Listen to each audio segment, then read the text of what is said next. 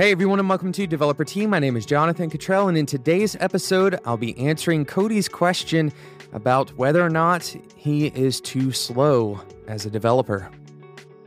Before we dive in today, I want to take a moment to share a really exciting personal note with all of you. I feel like so many of you have been listening to Developer T since basically the very beginning of the show.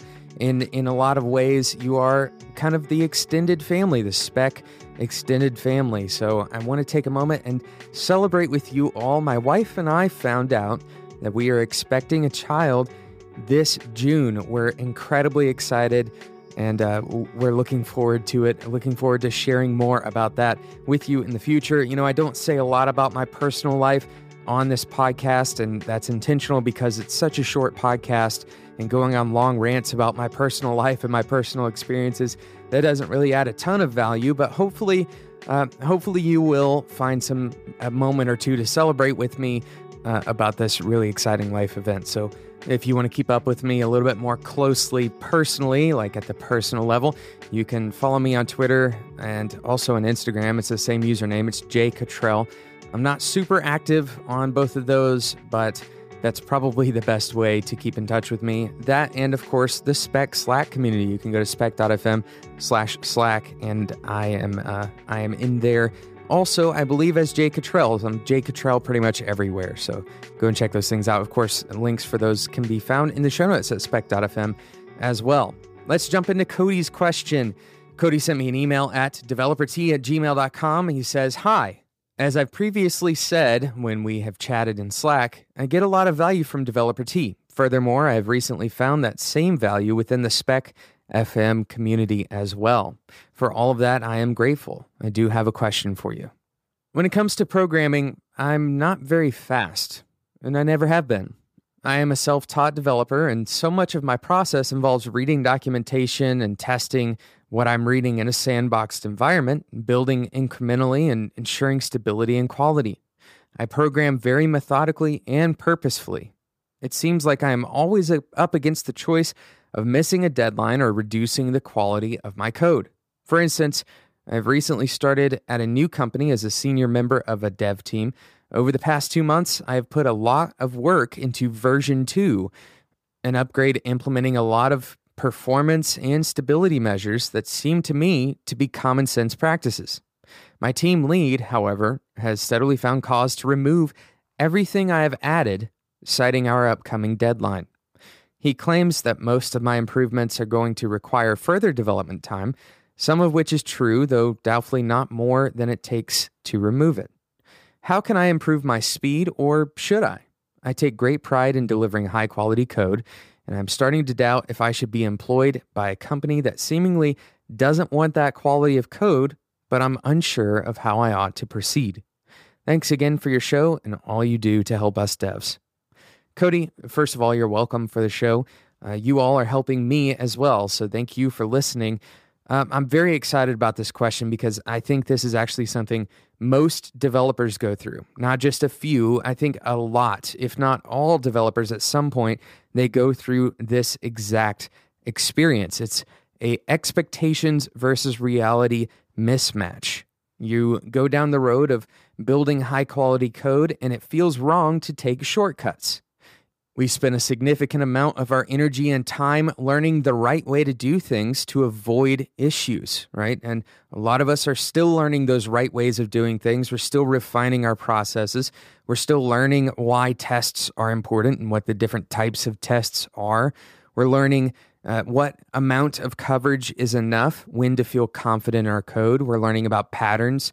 We're learning about anti-patterns. We're learning about ways of refactoring our code and ways of isolating our code so that it's a little bit more maintainable, so that our dependencies aren't colliding. There's so many things that we are learning every single day as developers, and it's very difficult to ignore some of that learning, to take a subsection of what we have learned and go against that, right? We have some ingrained beliefs as developers, and a lot of those ingrained beliefs are built from a very good place. In other words, there are people who have come before us who have learned from their poor experiences. They've learned the hard way so that we don't have to learn the hard way. and we can trailblaze a path that has already been kind of laid out in front of us. Cody, that sounds like you are in that spot right now. And there's not just one problem going on here. There's a couple of different problems that are occurring in this scenario, Cody. Before we jump into those, I want to say, first of all, that it is your job to have a stake in the quality of your work. No one else is going to care about the quality of your work as much as you will. And the reality is that there are going to be people who oppose the amount of energy that it takes for you to create quality work. There are going to be people who ask you to take shortcuts. And it's important as a developer to cultivate two kind of opposing, they seem to be opposing at least, skills, right? The first one is maintaining a veracity, a strong-willed, an unwavering commitment to quality. This is your job, to have that strong-willed, unwavering commitment to quality. A lot of developers actually get to that spot. And Cody, you seem to be in that spot where you are dedicated to high-quality code, and it's difficult to imagine going against your better judgment. The problem that a lot of developers face is that they don't also learn this second skill, which is called advocation. Advocation. Basically, it doesn't really matter how committed you are to something if you can't get other people sold on the value of that commitment. And the way this plays out usually, the way that most developers see this actually working in their day-to-day job is that they have to become kind of the ogre in the office. They are the ones who seem like the stick in the mud.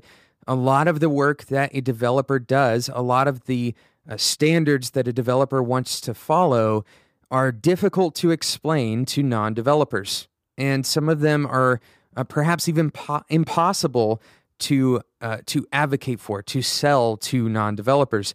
So this is a skill that takes time to develop, but effectively what you want to do as a developer is learn how to advocate for quality.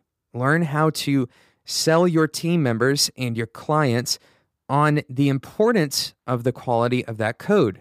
So if you think about it this way, when you go to buy a car, let's say you're buying a car, and the salesman tells you to buy the more expensive car, but they don't give you good reasons as to why you should buy the more expensive car. They tell you it's a better car, but when you ask for more details, if that salesman says something along the lines of, just trust me, I'm the expert, well, you as the customer, you're probably not going to want to spend much money with that salesman. You want to understand in your terms, you want to understand in a way that is applicable to you as the consumer. You need to understand why that car is worth the extra money. There's some similar psychology at play in the average workplace. If you have someone who has the ability to sign off on, for example, extra energy, if your supervisor, Cody, can sign off on you spending some more energy on a particular feature so that you have better test coverage, or you've spent the time actually going through the documentation to a sufficient extent that you feel like the quality is certifiable. If you are trying to convince that person to give you that yes, then in a way, you're trying to sell to them, right? You're trying to explain to them the exchange of that extra margin, that extra time, and they have to exchange that for value. So it's your job, Cody, to go and figure out how to communicate value to your supervisor, how to communicate value to your client. So that's the first step in this equation, figuring out that number one, you have to have an unwavering commitment to quality, but number two, you need to learn how to sell the value of that quality. You need to learn how to explain that value to key stakeholders who have the power to make those decisions. And we're going to take a quick sponsor break, and then I'm going to come back and give you 4 key takeaways from today's episode, specifically wrapped around some of the things that Cody mentions in his email. Today's episode is sponsored by Linode. Cody, with all of the things that you feel like you are slow at, one thing that you can certainly be very fast at is getting a new server up and running with Linode. It takes just a few seconds, especially if you already have an account, which hopefully quite a few of the Developer Tea listeners who have been listening to the show for a while, you know Linode has been sponsoring for a long time. And hopefully you've taken a chance on Linode because Linode provides fantastic service. 8 data centers. Their plans start at $10 a month. So this is for even the hobby developer who just wants to launch a personal site. You can get in to Linode at $10 a month. And this gives you native SSD storage on a 40 gigabit internal network, Intel E5 processors. You get a 7-day money-back guarantee. Of course, you get full control over your Linode server, and the minimum amount of RAM on one of these servers is 2 gigabytes. So that's their new standard. They're setting great quality standards at Linode. Go and check it out, spec.fm/Linode. And on top of all of that, you can use the code DEVELOPERT20 to get $20 worth of credit at checkout. Once again, that's spec.fm/Linode and use the code DEVELOPERT20 to get $20 free of value on Linode. So I've got 4 key takeaways for you, Cody, and these takeaways are really not all the same kind of thing. That's why I'm just calling them takeaways. Really, they're just a collection of thoughts in response to your situation. Number 1, you need to get a strategy in place for your prioritization of features. You need a strategy to prioritize the features that you're going to be working on a project. This is a huge discussion, by the way. There's no way we can cover all of the ins and outs of this. This is typically referred to as project management. Some people don't like that term, but it is what it is. There are entire books and job titles and podcasts and gurus who all talk about this topic. There's tons of information, tons of methodologies, tons of opinions out there, but perhaps the most consistent opinion that everyone agrees with is that building features blindly without a plan is a recipe for disaster. If you walk into work on Monday morning and you decide on Monday morning on your own without consulting your other team members what it is that you're going to do on a project that the rest of your team is working on, that you are collectively responsible for, that is a recipe for disaster. You need to be certain every single moment that you are coding that the software design you are implementing is focused on the most valuable and most important aspect of the project for today. That's the ideal situation. Sometimes it gets a little bit messy. Once again, there's tons of information out there. Some of the information is going to tell you that chaos can be good periodically, for example, and the idea of promoting chaos for a short period of time, that's what a brainstorm really is, right? So there's a lot of different ways of going about practicing this, but the important thing is that you do it with intentionality. In other words, you make a plan and you follow that plan. If you do not have a way of determining feature priority, you will always be shooting in the dark. I recommend following a method that is relatively inspired by Agile. I don't like to attach my endorsement to one single methodology 100% because there's value to be found in multiple methodologies. But I think that there's some good methods that apply pretty broadly in the Agile world. The most important aspects are prioritizing most important features, determining the dependency of those features.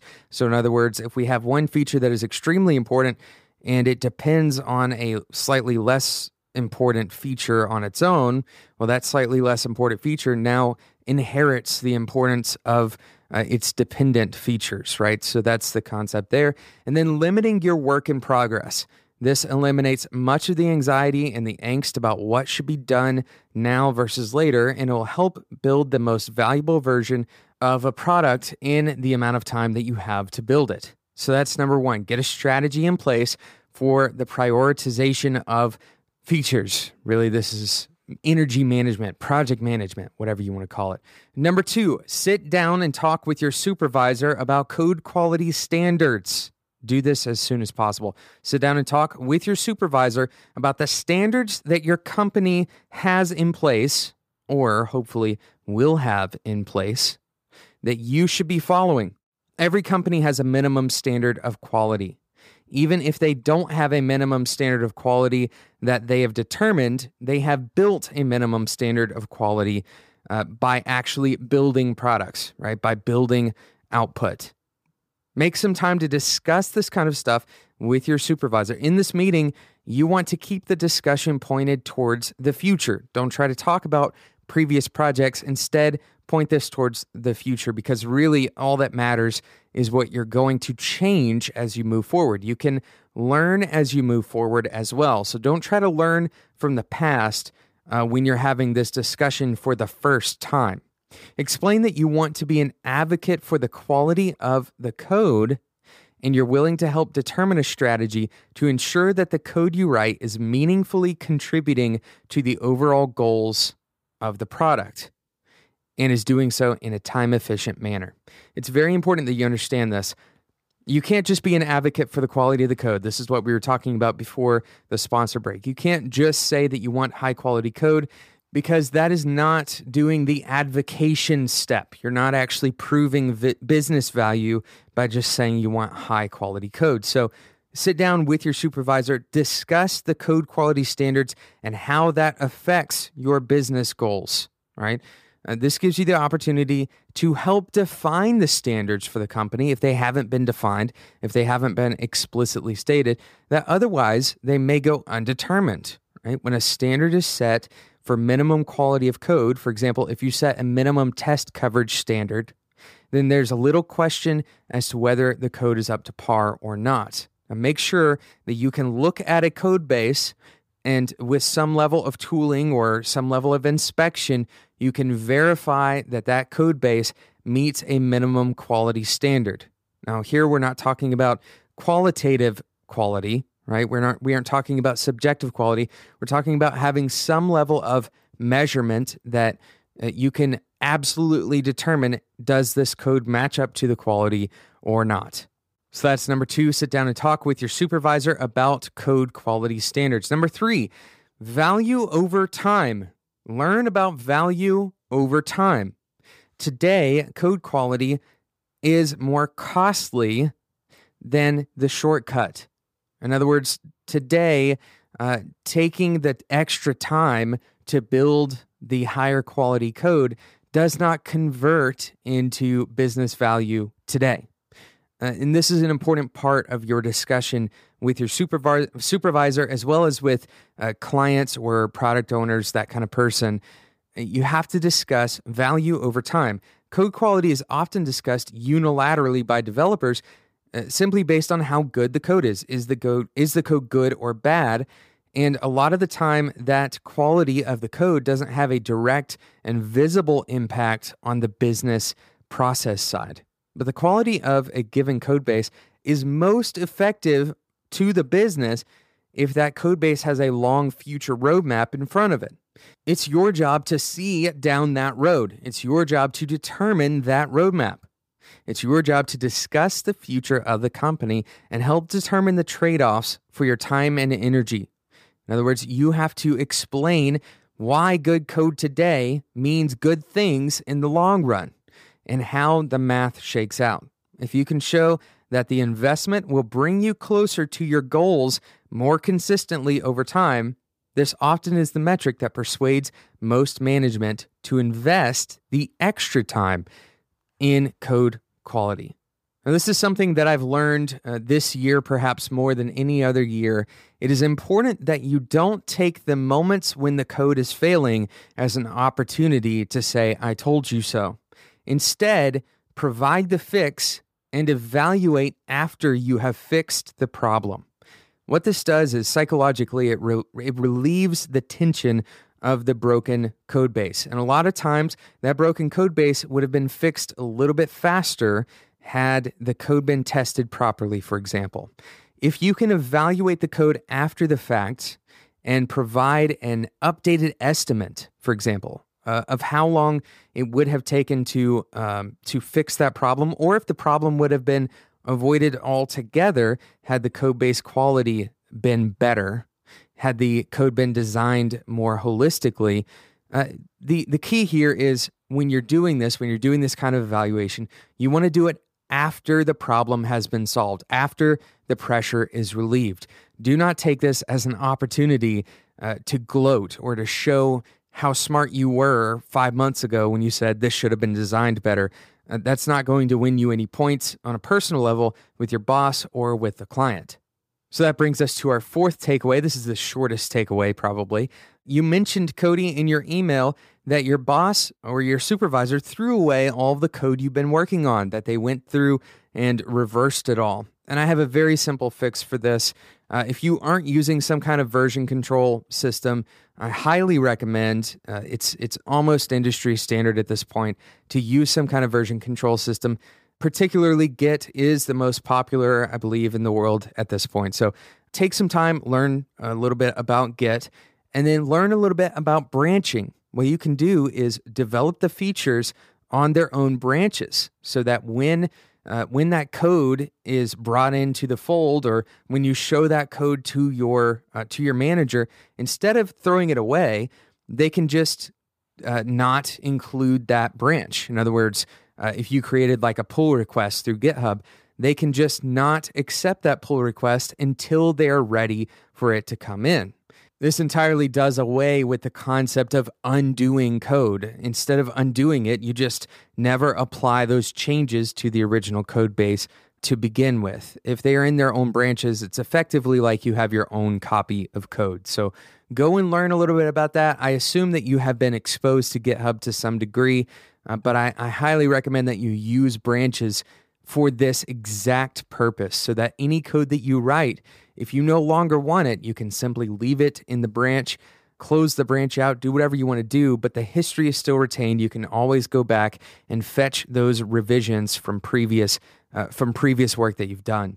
Version control systems, specifically GitHub, has saved our company hundreds of hours of rework, hundreds of hours of syncing time.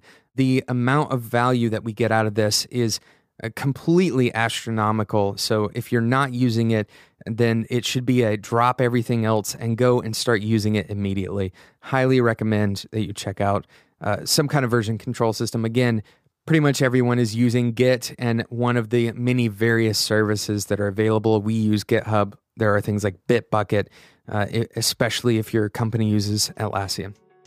Thank you so much for your question, Cody, and thank you so much for listening to the show. Cody, thank you also for being in the Spec Slack community. If you are interested in being with us in the Spec Slack community, you can talk to Cody about this episode. You can talk to me in the Spec Slack community. You can send me a direct message, or we can talk in the developer tea room. All of the spec hosts are in the Spec Slack community. So go check it out, spec.fm/Slack. Thank you again to today's sponsor, Linode. Remember, you can get $20 for free and a 7-day money-back guarantee, 2 gigabytes of RAM minimum, and SSD storage on a 40 gigabit network, $10 a month, 8 data centers. It's a great deal. Go and check it out, spec.fm/Linode. Thank you so much for listening. Thank you again for celebrating the announcement of my future child. I'm really excited about it, and so is my wife, and we can't wait to be parents, and thank you so much for celebrating that with us. Until next time, enjoy your tea.